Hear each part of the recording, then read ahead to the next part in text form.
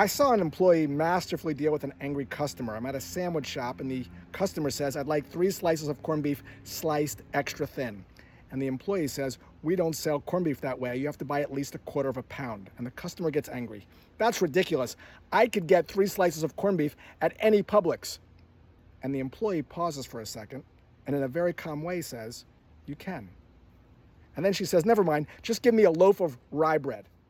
Now, this is a sandwich shop, so they normally don't sell loaves of rye bread, so it's going to be more money. So the employee said, "Ma'am, the rye bread by the loaf here is $6.50. And she goes, "That's expensive."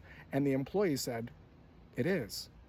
And then she said, "I could get rye bread at Publix for $2.50. And the employee paused and said, "You can."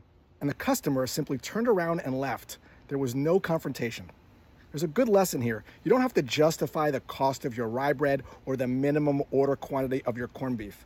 You don't have to fight the resistance. You can join the resistance. Verbal Aikido.